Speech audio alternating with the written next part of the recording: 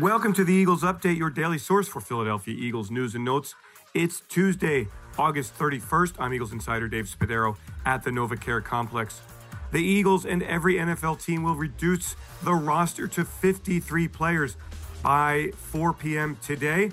The Eagles making some moves over the weekend and on Monday to gain some perspective on this team. On Saturday, the Eagles announcing the acquisition of quarterback Gardner Minshew, the release of quarterback Nick Mullins. Minshew comes to the Eagles after 2 seasons in Jacksonville, and he joins a quarterback room that includes starter Jalen Hurts and backup Joe Flacco. Minshew will wear jersey number 10. The Eagles also on Monday welcoming back to the practice field safety Rodney McLeod, who's been injured since last December. He suffered a torn anterior cruciate ligament in the win over the Saints. McLeod is projected to be the starter at one of the safety positions. It's great news that he's back on the practice field. Now the big question is, can he be ready to go in time for the Eagles opener against the Atlanta Falcons on September 12th?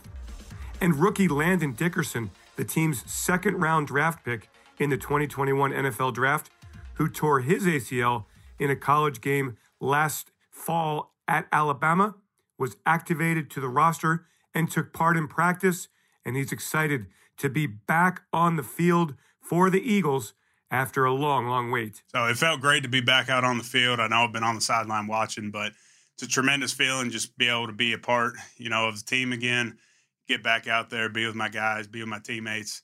And, it's just, I've trusted the process with the staff here, the, athletic training, the team doctors, all that stuff. And it's really just been, whenever I felt comfortable and they felt comfortable with me getting back out on the field.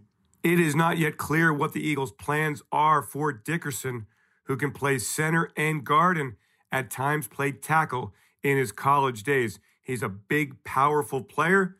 The Eagles looking forward to a great career and keeping him healthy.